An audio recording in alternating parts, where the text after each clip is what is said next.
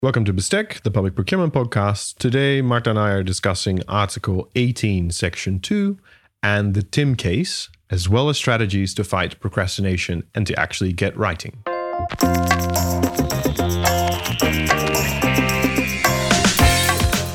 Welcome to Bestek, the public procurement podcast. In this podcast, Dr. Willem Jansen and Dr. Marta Andhoff discuss public procurement law issues, their love of food, and academic life.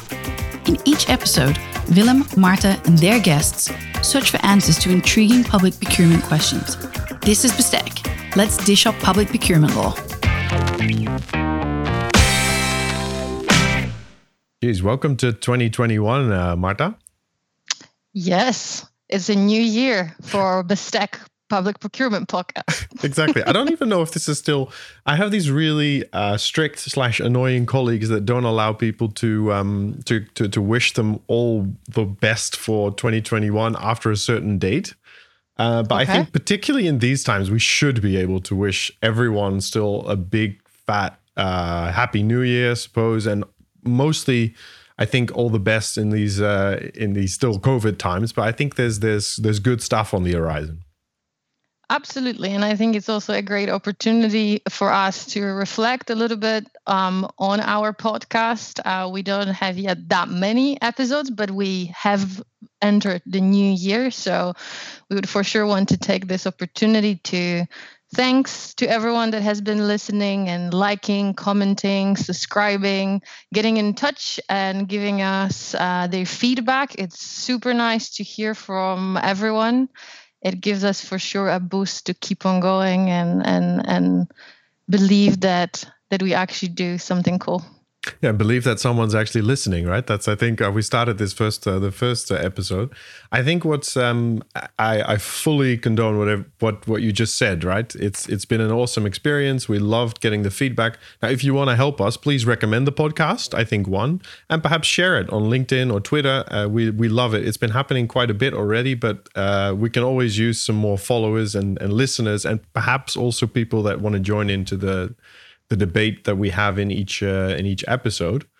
So today, like I said in the introduction, we're discussing Article 18, Section 2, and a recent application of this article, which has been discussed quite extensively in literature, in a court case called TIM, which is I think a great name for a... This is a great name. It's After awesome. like all these super long, complicated names, Tim is brilliant. Particularly the ones coming from Italy are generally a bit more challenging to pronounce, but Tim is, I don't know. Tim is just good to go. I don't actually know how you would pronounce this in an Italian fashion, but let's go from there. But before we do that, let's go back a little bit to our New Year's resolutions, because, I mean, we're talking bestek, right? A Dutch word. We need to talk some food. We need to talk some food, right? Bestek means cutlery, but also the Dutch word for public procurement documents. So what's your New Year's resolution for food? Oh, yeah, I think that's actually pretty good and timely question. I think, we're looking for quite long lockdown still, right? We don't know when we're back. So I think on the one hand side, it's for sure looking into healthier food options, but at the same time supporting local business. It's a little bit also connected with one of the new projects actually that will be working on this year. Is on sustainable procurement of food and looking into agriculture and farming. This year in Denmark, there has been also released a new recommendations for food that change a little bit of recommendations, balances between how much meat you should be eating versus other forms. So I think that for sure we're going a little bit more into this plant-based, green, healthier options.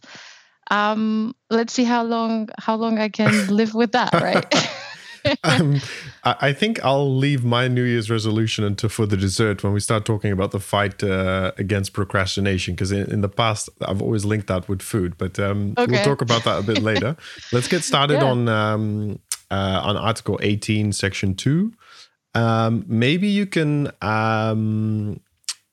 introduce us into the context of this article, and perhaps that requires a bit of a short recap of a previous episode, number 3, that we did on the EU Green Deal and the transit that this European policy document might entail towards more obligations in public procurement law to procure sustainable outcomes. Sure. So very briefly, I think firstly, we both wrote on sustainable procurement fairly extensively until now. So we are more than happy to also refer anyone who would be interested in a more in detail discussion of those topics to some literature.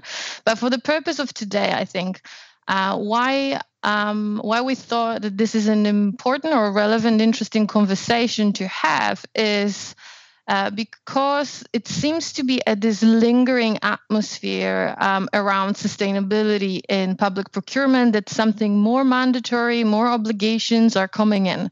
But this has been a subject of a lot of literature and debate for several years right now, where sustainability is placed, whether this is a matter of discretion and facultative elements, or whether there are some sort of obligation.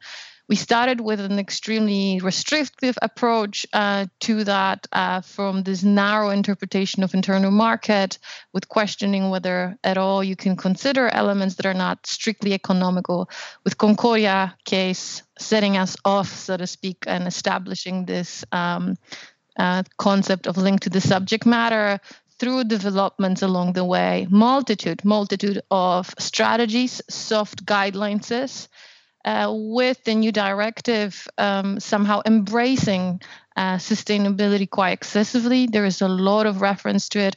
But the question, of course, is again, are we really, not on policy basis, but on legal basis, are we actually moving towards a more mandatory approach to those questions? And I think Article 18.2 is particularly interesting in that context, because it is an article that is paragraph of an article that is titled Procurement Principles. And as we know, principles are to be the tool that provide us with an interpretation to a whole directive, all aspects of procurement, right? If you're in a situation that you don't know, you cannot find answer, you should be looking to principles for the interpretation. But of course, in that regard, Article 18.2 brings certain controversies and criticism towards that article. And now we have Tim Case. So I think that this very briefly is a question of whether we actually getting something more tangible, legally speaking. Like an obligation to procure sustainable outcomes. Now you're building a great, you're building the anticipation. So let's take one step back and actually give the listeners a bit of groundwork to start analyzing this themselves as well once we go through it. Article 18 in the directive, right? We're talking about the classic directive. It contains Section 1 contains the more standard, I would say, principles, right? Equality, transparency, and proportionality. Now, clearly, there's some discussion about a principle of competition, but I think we'll leave that for today because we'll mostly focus on Section 2. And I think it's useful for me to just read that out loud. And that section states, member states shall take appropriate measures to ensure that in the performance of public contracts, economic operators comply with the applicable obligations in the field of environmental, social, and labor law established by union law, national law, collective agreements, or by the international environmental, social, and labor law provisions listed in Annex X. And Annex X contains a great amount of treaties on these various fields of law. Now, sorry to jump in, just to clarify, majority of the acts that are mentioned in the Annex X or Annex 10 are actually just ILO conventions. There are a couple environmental ones, but its majority of them is ILO conventions, just to give context of also what we're talking about. Yeah, clear. And I have to say, when I read this out loud, or at least if I would do this at home, half the people would have tuned out, but it does get us excited, I suppose, this article. Now, I think anything we'll be discussing today, and we've identified a couple of issues, or at least talking points relating to this article, I think the general question is, what does this mean for public procurement, right? Is there an obligation to procure sustainable outcomes, or is there not? And maybe it means something like that. We have 3 issues. We want to talk about what does appropriate measures mean here, because there is a certain obligatory nature here. The article refers to shall take. First issue, appropriate measures. Second issue, applicable obligations. What does that mean? And based on the Tim case, which we'll discuss at the end, the question of, is this a principle or not? Maybe to kick off, appropriate measures. Yeah, so appropriate measures are directly linked to also who is the addressor of this provision, right? And there has been a fair bit of discussion on that. The article is addressed to member states, and then a fair bit of discussion what that means, whether it actually allows to ignore that provisions by some member states and not introduce them, and that is the case. If you look at the Danish Procurement Act, if you look at the English regulation, you won't find equivalent of Article 18.2. You'll find a sort of paraphrasing of this article in the other articles that refer later on in the directive to 18.2, but you won't find that. And as I was about to interrupt you just then, sorry for that. The same goes for the Netherlands. In the Dutch context, there's an obligation for contracting authorities to tell economic operators where they can get the information about these applicable laws, and an obligation to request these economic operators, and this is where it gets interesting, that they took into account these obligations. So what does that mean? Does that mean that they, perhaps complied with would have been a better thing? But we have some more details on this. But in general, I think the Dutch legislator did not view this as a general principle. Clearly not. But more of a procedural requirement. Do you have it in under your section on principles, this elaboration, just to go back to what you mentioned? No. Yeah. Exactly. Yeah, so this is quite interesting. And I just want to note that, because when we will come back to Tim, then we sort of will loop this in a circle and we will finish on this conversation on this point where we are right now, whether it's if you as a member state did not include 18.2 under the principles, can we talk right now about inappropriate transposition of the directive, right? If that is a principle, right?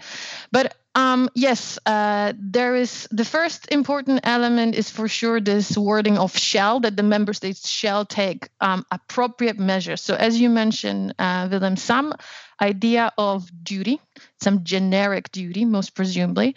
And the question is, what are the legal consequences of this provisions? Because those are quite unclear, right?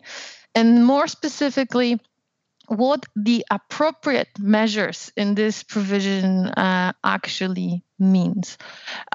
There is a fair bit of a discussion on the fact that if the member state did not specify more, in other words, if it's just a copy-paste provision, most presumably there will be quite minuscule change to be expected, because it's very general and it's very broad and what it actually means, right? What is interesting is that 18.2 is referred to on a couple different places within the directives. So you have a reference to 18.2 when we're talking about facultative exclusion grounds for non-compliance with what the scope of 18.2 is. We have also reference to it in the general power to not award contract in the case of non-compliance. And we also have the provision on abnormally low tender. And that's the only moment in which 18.2, when 18.2 comes into place, and is identified, non-compliance with 18.2 is identified as a reason for abnormally low tender. That's the only time that we actually have an obligation, very clear, I think, non-disputable obligation to reject such a tender. But all the other moments in which we have a reference to 18.2, they are ultimately facultative. So that leaves a discretion to contracting authority to take it into consideration or not. And that already, I think, is a first red light, or at least orange one, to have that in mind. Because if you would want to compare it, let's say, with transparency, equality, etc., well, it's not that you sometimes are to consider it when it's relevant. You are to consider it always, right? Would you agree? No, for sure. And I think that's also in you're really getting to the core of, I think, the biggest issue, which has made me conclude in the past that it isn't a principle, is because of the difference between Section 1 and 2, right? So in Section 1 of Article 18, yes, it's mentioned as or at least it's headed as principles of procurement. The public is not there. The conclusion is still the same, is that Section 1 refers to contracting authorities, right? Whereas Section 2 refers to the member states, right? There's still legislative action to be taken. And the only obligations, or at least in my idea, that actually come into play is when Article 18, Section 2 is used in those articles that you just mentioned, right? So Article 18.2 becomes relevant once we're talking about abnormally low tenders, right? Now, me saying this, I totally realize that the court apparently doesn't agree with me, or maybe it does. We'll get to that.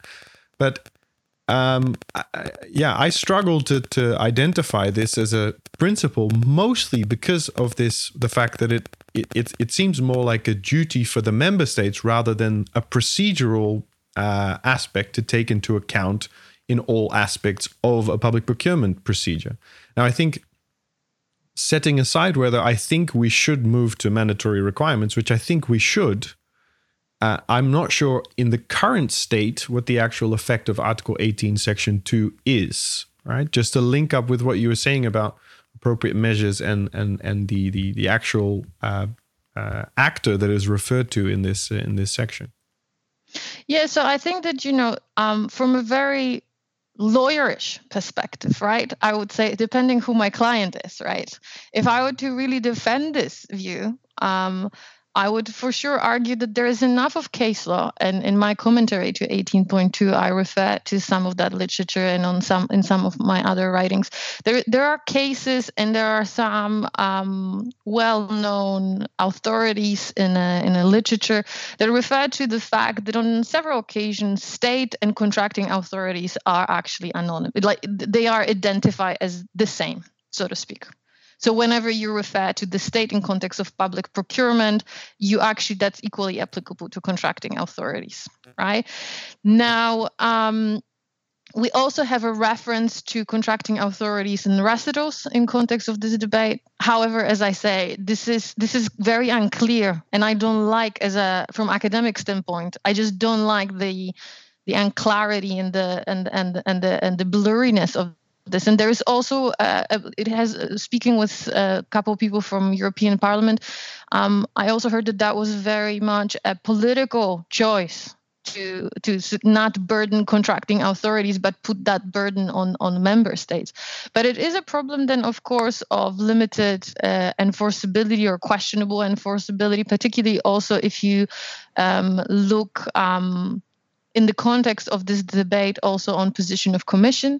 So Commission, which used to be very aggressive towards transpositions and particular infringements, Commission did not indicate a very clear strategy to open infringement procedures in context of 18.2, right?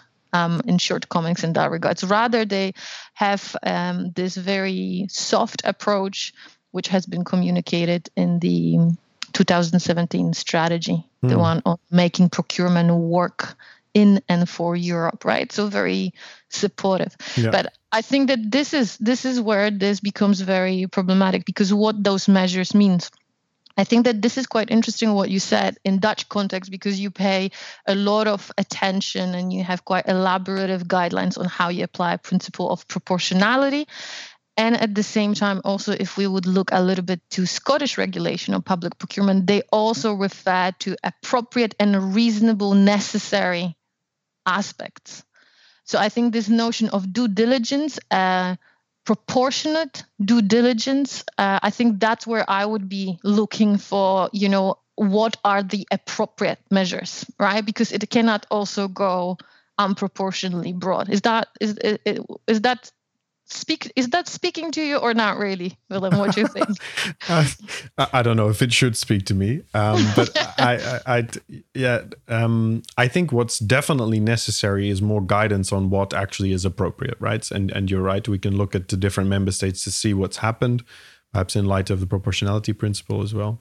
But just getting back to what you were saying about the member state, or perhaps your argument was actually the legislator is unclear when it refers to state, and often it actually includes the government, right? So you should also include local and regional contracting authorities in this regard. But I think this would still be a different case in this, or at least the way I read it, and whether, to use your words, I'm being very lawyerishly right now, this is a clear form of harmonization, right? This is the member state not as an executive branch, but the member state as a legislator.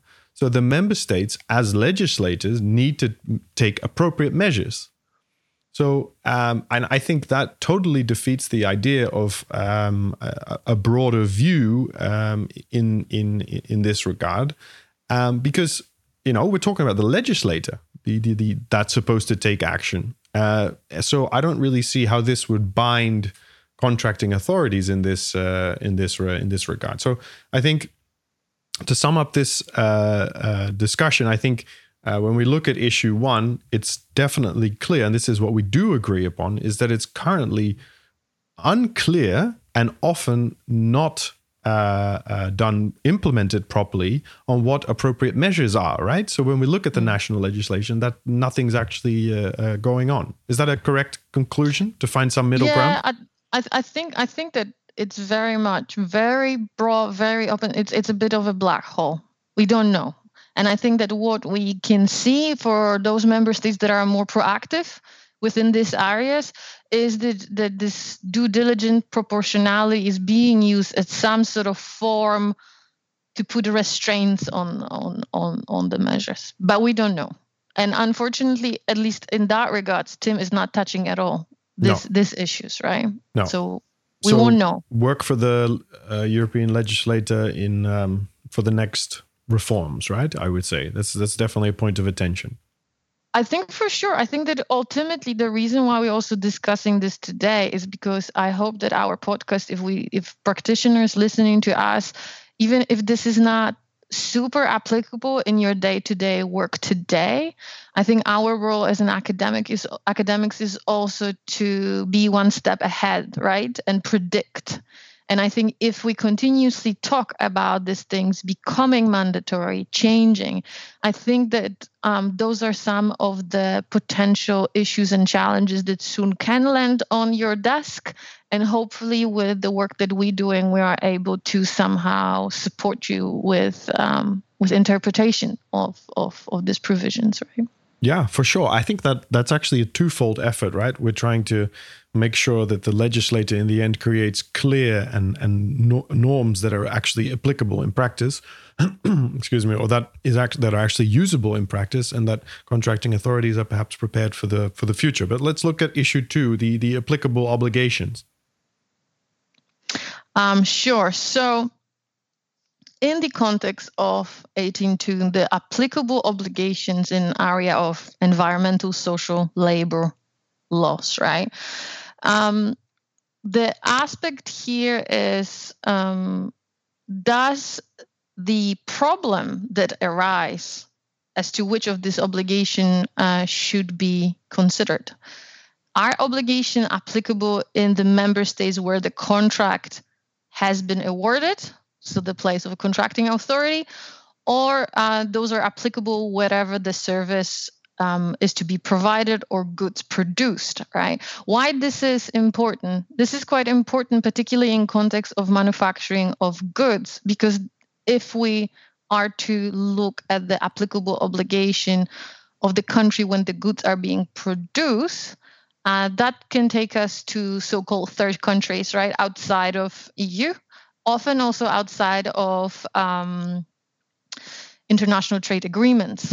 So the status up here can be quite different. And just to provide one really exaggerated issue, right? Let's say we have a company producing things in EU, and that company needs to obey by set of different rules, regulations, directives, laws that are harmonized and established within EU on aspects of labor, environment, etc., etc.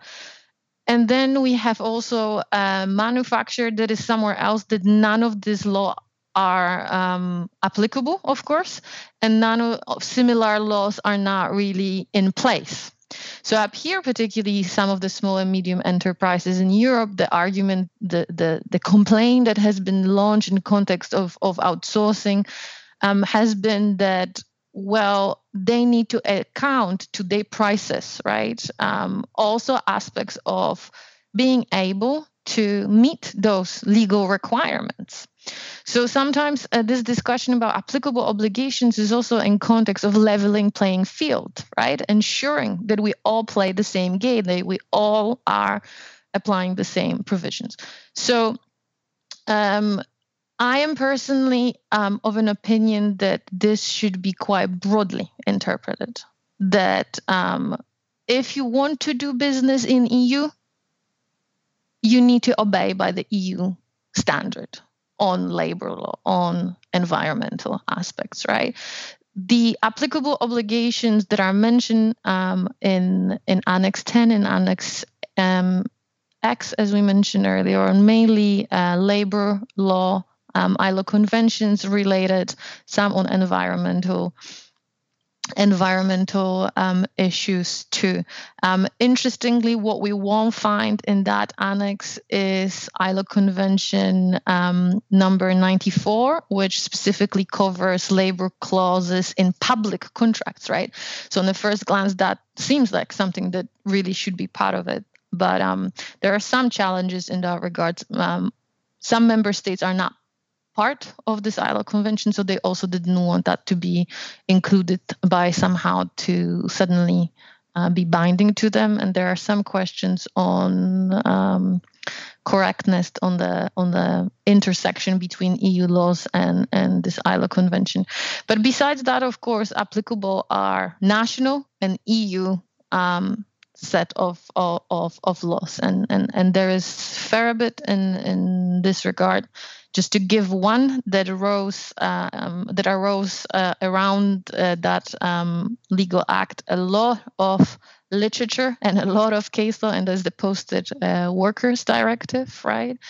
And all the saga regarding minimum wage in public procurement. So there is fair bit about this application. And the one last element here that I wanted to point out is that, of course, we need to also differentiate when we're talking about applicable obligations between the laws that are in place and that are mandatory and obligatory versus a certain policies and standards that, so to speak, want to give added value to public procurement, but they are not dictated by binding existing law, right? Two different sort of levels, so to speak. Yeah, and to link to that as well is, I've always wondered, I think for practical reasons, this approach was taken in terms of applicable obligations.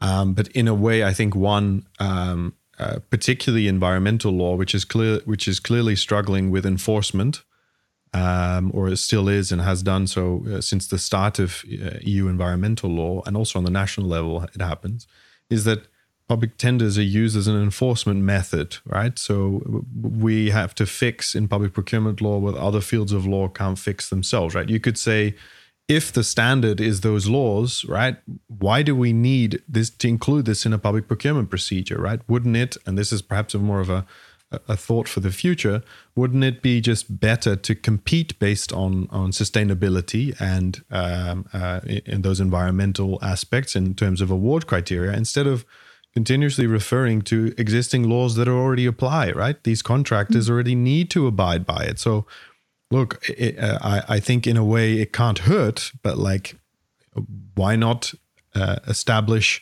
proper enforcement agencies in environmental law that actually prevent damage to the environment rather than using contracting authorities to this extent. But that would be more my take on critically assessing this article. When we talk about applicable obligations, of course, you're right that's the scope. But the question is, should that be the approach? Yeah, so I think that I agree with you, absolutely, because I definitely am of an opinion that it should not be the case that public procurement is to save the world, so to speak, right? Would be nice, whatever is not working in other areas of law, let's just chug it into public procurement and let's have it done that way. But at the same time, I'm quite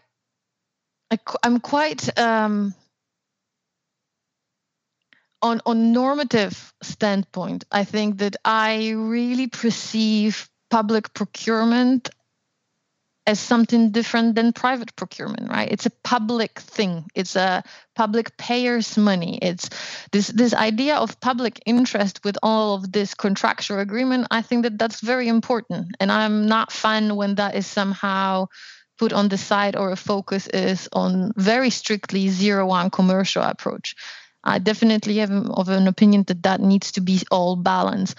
But in context of environmental law, I think particularly right now, I really also believe that it's a little bit all hands on deck approach. We have really crisis in this area.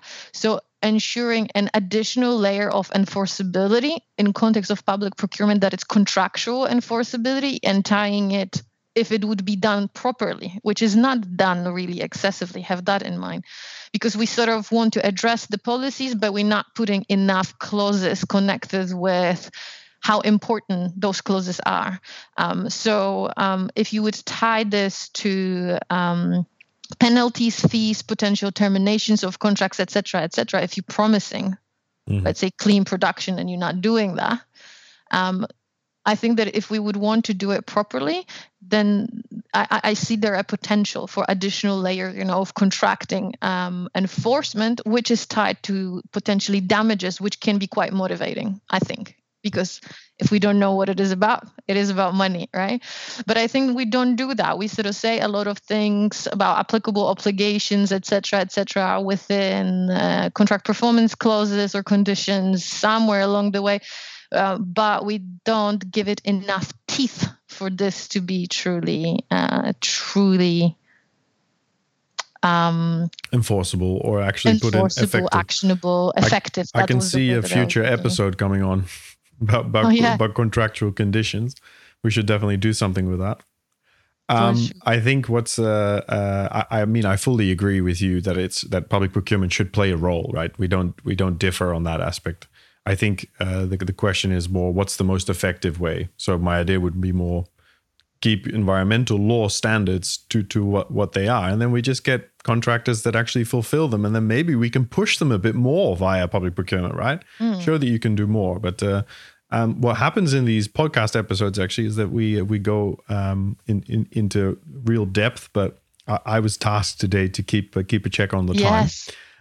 And we did a ramp up, or we started with a cliffhanger about the Tim case. So I wouldn't want to start talking about the dessert for today about procrastination without actually addressing that case. So maybe you could introduce it, Bruce Lee. Sure. So where Tim comes as an interesting context for our conversation today. Tim talks about facultative exclusions and subcontracting, and it really is focused on that.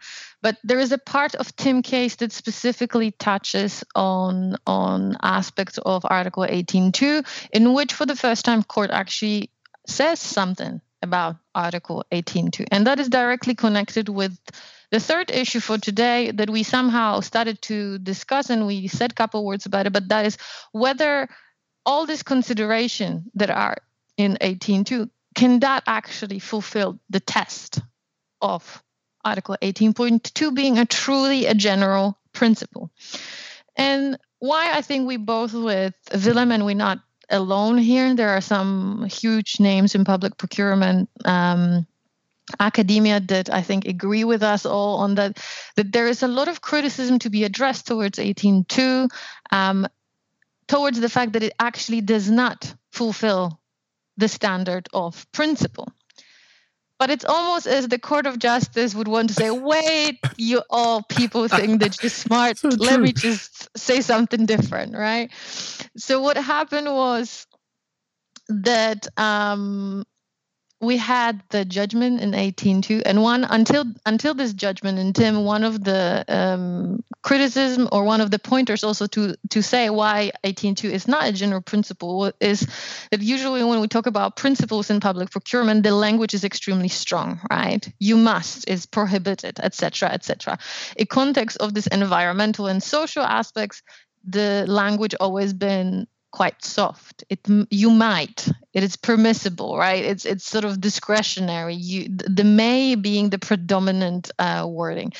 But then we have the Tim judgment, and the court actually introduced a certain strong language. And I'm quoting right now from the Tim judgment. Comparable situation must not be treated differently, and different situations might not be treated in the same way unless such treatment is objectively justified. That is an example, and I'm sorry, that's my mistake. This is not in a paragraph from the Tim case, but that is to give you an example of how strong the language is in context of principles, right? So we have this must being specifically referred to. I'm scrolling down in my notes to actually get to the, there we go, to the Tim.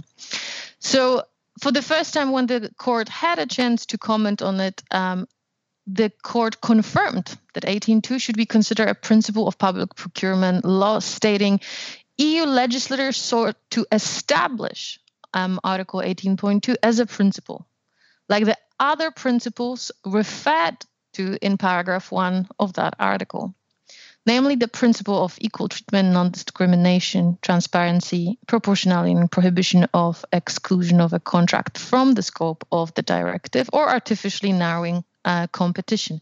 It follows that such a requirement constitute in the general scheme of the directive a cardinal value. Big words. Big words, right? Those are just huge. A cardinal value with which the member state must ensure compliance pursuant to Article 18.2, right? So big words, cardinal value, member state must ensure compliance, right? So this is interesting. But again, the follow-up question of that is, and? Yeah, what does this mean? When I first read it, I thought, oh, interesting from an academic perspective. What does this mean? Yeah, and as a practitioner, it doesn't really provide you much clarification. It reassures, let's say, that this is a principle. But again, it's so untransparent because it can include so many things for specific procurement, right? And there is an interesting commentary to that some time ago. Maybe we can actually link in our blog post to this episode. Some time ago, I wrote an article about corporate social responsibility in Danish context in public procurement. And up there, I looked at the one of the cases in the Danish complaints board for public procurement. And a little bit in the comparable theme of, having these really big obligations on SDGs, on ILO conventions, etc., etc.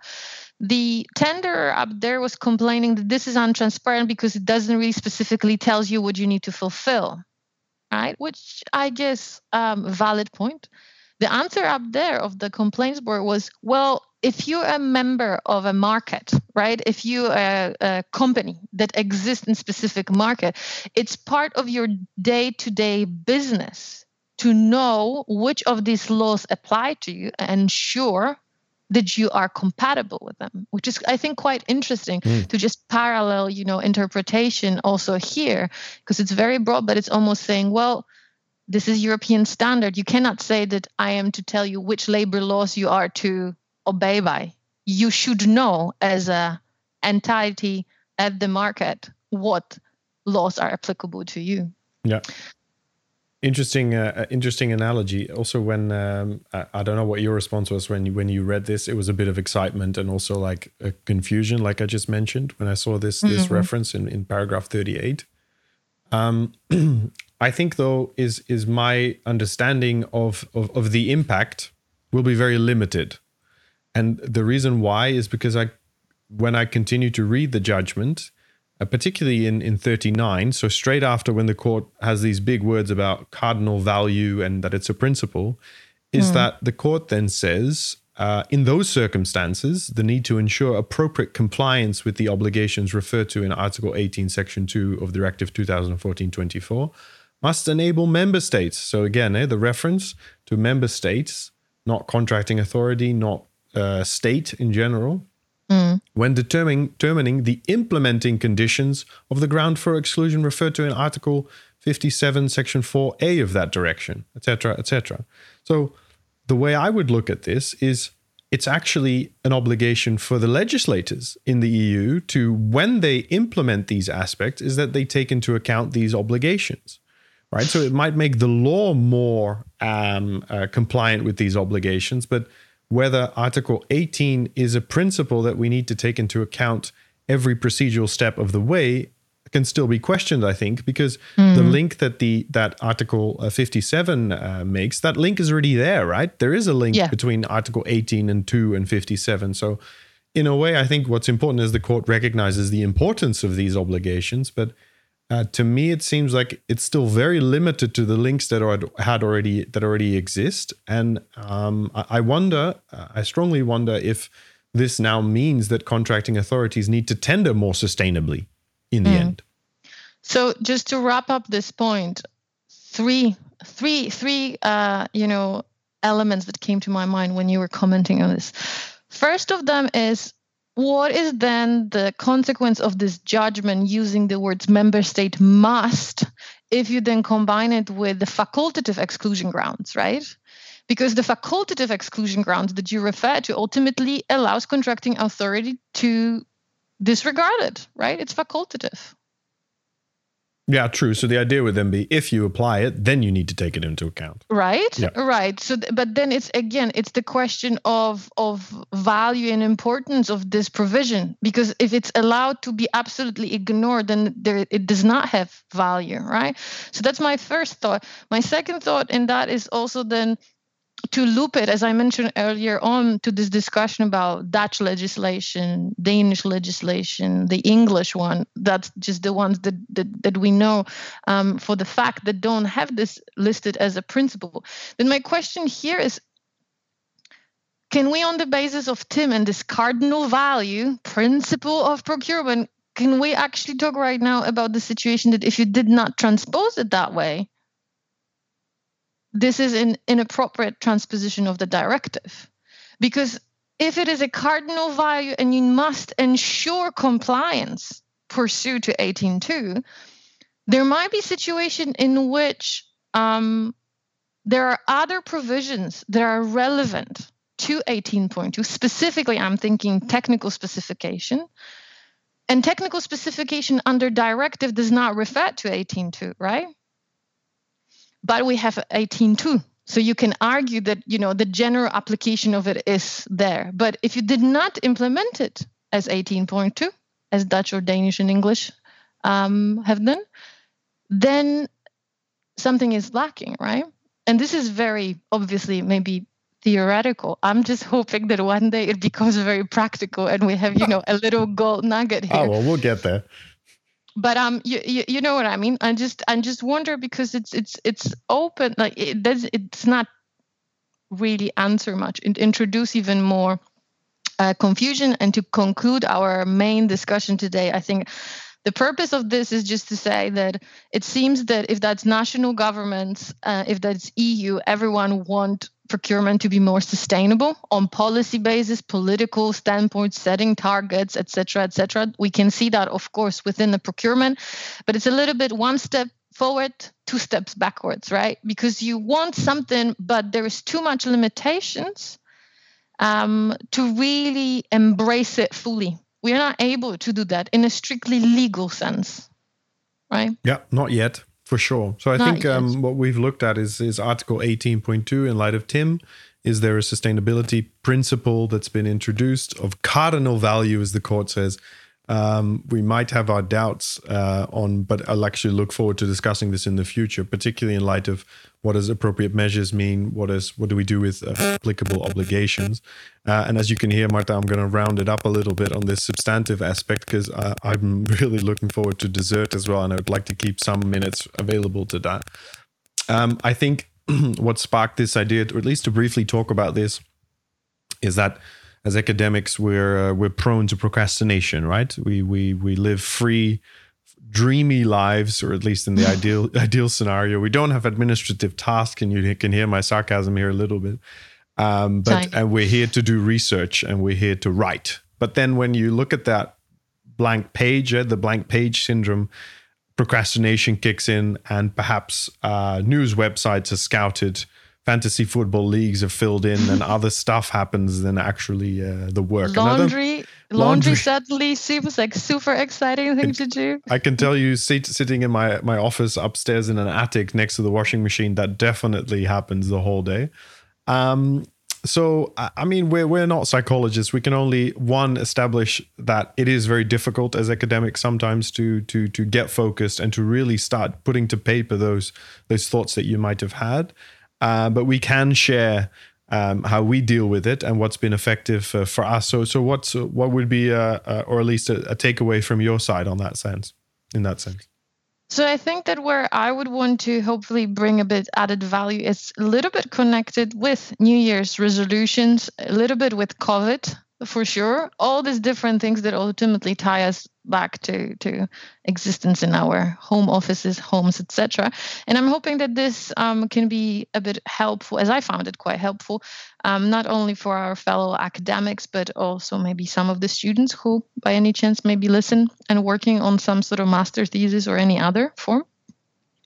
I've been listening to a lot of different podcasts, a little bit done by psychologists and all sorts of other people, and I will bring some of the main thoughts that I thought really helpful for us as an academics in context specifically of writing.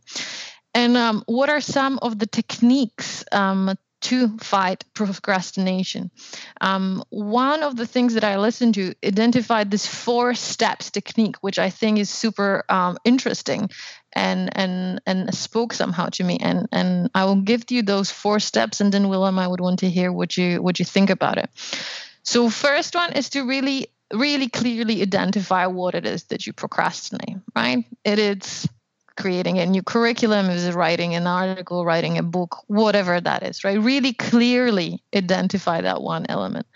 The second thing is to try to answer yourself a question. What is the reason for your procrastination? Is that because something is boring, annoying, hard, unstructured, ambiguous, or do not have purpose, or you do not see the purpose of it, right? So it's very direct point of that. And then when you base it on which one element of that is, and just to give became a little bit vulnerable and disclosure, I think about it very specifically in context of writing my monograph, which is happening and somehow cannot happen because there is always something else, right? So writing a book monograph in that sense is and I find it just difficult. It's hard, and why this is hard, right? So that's your point 3, why it is hard in the case of my project, right? And then you identify why that is. In my context, is very much time management. There is always 5 million other projects to work on, right? And then you are to do the absolute opposite of that, right? So you specifically identify with this 4-step technique the reasons behind it, and then specifically trying to address the sub issues, right? In other words, up here it would be, well, if it's hard, how you can make it simple, right? Is it making sure that you take, I don't know, a course on writing a book or academic writing, or is it time management element of specifically scheduling actually in your calendar the same way as the 500 non-existing administrative meetings that Willem mentioned? Yep. Scheduling a specifically time to do that, right? So those among some other things that I listened to in the fight to not procrastinate. Not procrastinate, exactly. So in a way, I also find what's hard when we say procrastinate, like very often procrastination is also useful, right? Because it can clear your mind. And if I don't know, if procrastination is really, when you start reading about that Harry and Meghan got a contract to set up a podcast, I mean, that's when you really realize like, okay, maybe I should start doing something else. Now, for me, the best way to motivate myself during my PhD was always to give myself a snack. And I promised I would get back to this when I started with food, I said I was going to give myself, for every paragraph I wrote, I could eat some chips, right? Now, in COVID times where we sit a lot more, that's definitely not the way to go because you will balloon out and that's also not good for your health. And that in the end doesn't help you with writing nor procrastination. So on a more broader thing, what's super interesting that you just said that is also what I've noticed, and this was my New Year's ambition or resolution, is to really limit my times for other stuff so I could focus on research. So I'm not taking any meetings before 9:30 nor after 4:30, right? Now, this is my general rule, right? If it's necessary, of course, I'll budge. But if it's in my diary, no one can plan in meetings then unless they specifically ask me and I make the judgment. I go for a walk between 12:30 and 1:30. We should go for a walk. Yeah, I do the same thing. We could record the podcast during those walks. Yeah. And these are unbreakable rules. And because of that, I feel like sometimes I can also plan in the research, right? So there's a block in my agenda and that can't be trumped. That's when I do research because otherwise I find it just doesn't happen anymore. And still I procrastinate, but at least this provides some type of a bad feeling of guilt that I create on myself if I take that part of my agenda out, right? Because otherwise it's just free and you think, oh, look, I can just work on it. So that would be my food for thought when it comes to procrastination. Yeah. Not saying that this actually is the holy grail, because it's super difficult to stay focused and motivated, particularly when you're a person like me that's totally focused on deadlines. So procrastination goes out the window once I know that something needs to be finished 9 o'clock tomorrow morning. I'll be working late. And that's when the full focus is there. And all those days before when I had the time to do it, that's when Harry and Meghan pop up. Yeah, but this is also super crazy because I'm very much like you in that regards. And then you're realizing how much you can do in such a short amount of time, right? For sure. And then how much you could actually do normally. But I do think that amongst those thoughts that we have on procrastination, one thing comes very clear, and I think both of us, and I'm hoping that our listeners also can identify with that, and that is the notion of our to-do lists are growing and growing, and particularly in bigger projects. With your PhD, let's say you really have a deadline, but if you're above your PhD, there might be a book contract, but book contract you can always kind of postpone. There are different sort of approaches, right?